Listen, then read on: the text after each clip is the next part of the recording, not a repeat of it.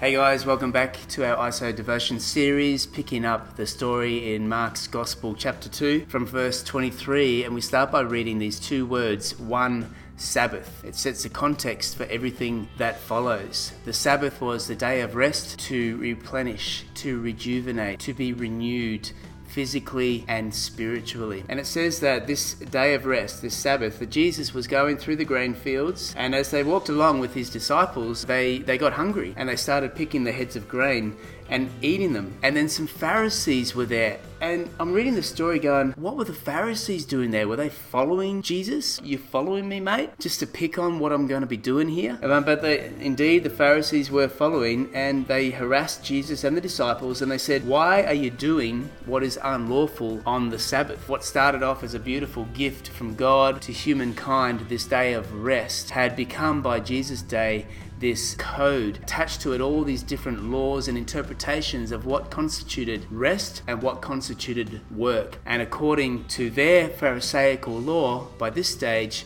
walking through the grain fields, picking some grain and eating it was too much work to be done on their day of rest. And so they copped an earful again. Jesus doesn't defend himself or his disciples. He simply gives the Pharisees a history lesson. He recalls to them the account of David, King David, who was a man that the Pharisees revered and looked up to. In the days of Abiathar, the high priest, he said, David entered the house of God and ate the consecrated bread, which was lawful only for priests to eat. And he also gave some to his companions. So technically, David broke the law that these Pharisees are so keen to defend. And he continues and he says, the Sabbath was made for man, not man for the Sabbath. So Jesus is getting behind the letter of the law. He's going beyond that to look at the heart of the matter, as he so often does. He's bringing it back to the gift from God, that this gift, this Sabbath, this day of rest was made to benefit man, to give us rest spiritually, relationally, physically, to put a pause or a reset